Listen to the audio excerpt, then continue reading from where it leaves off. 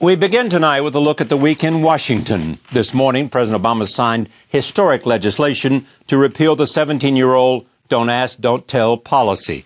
Once enacted, gay men and women will be able to serve openly in the military.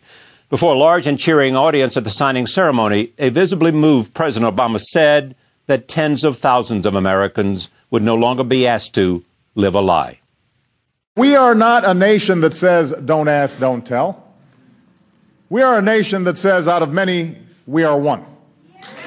We are a nation that welcomes the service of every patriot.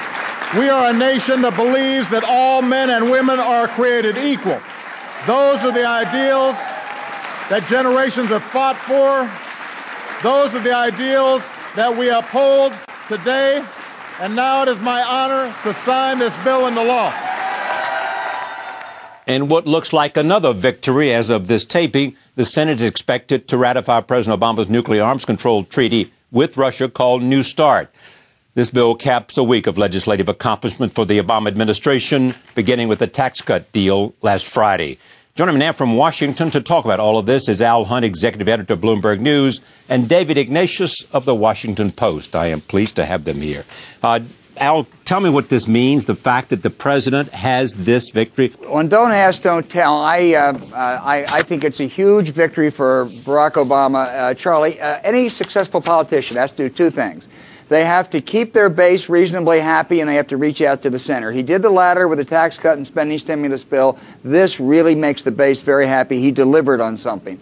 As far as the military is concerned, I was with General Casey, the Army Chief of Staff, the other day, who says there will be some short-term problems, complications in this, but the military makes things work. There were short-term complications when they desegregated. The military academies 30 years ago had very few blacks and Latinos. Today, they were the case study, the prize, if you will, in the affirmative action Supreme Court decision a few years ago. So it's a great political victory for Barack Obama. I think the military will make this work without question. David, is it also a victory for people like Admiral Mullen and Secretary Gates?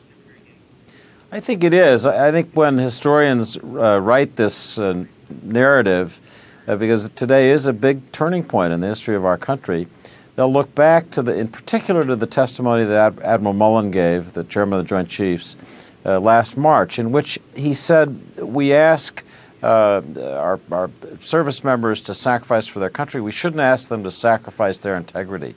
And that was really from the heart. It took an issue that was very divisive, very political, and I think took it to a different level.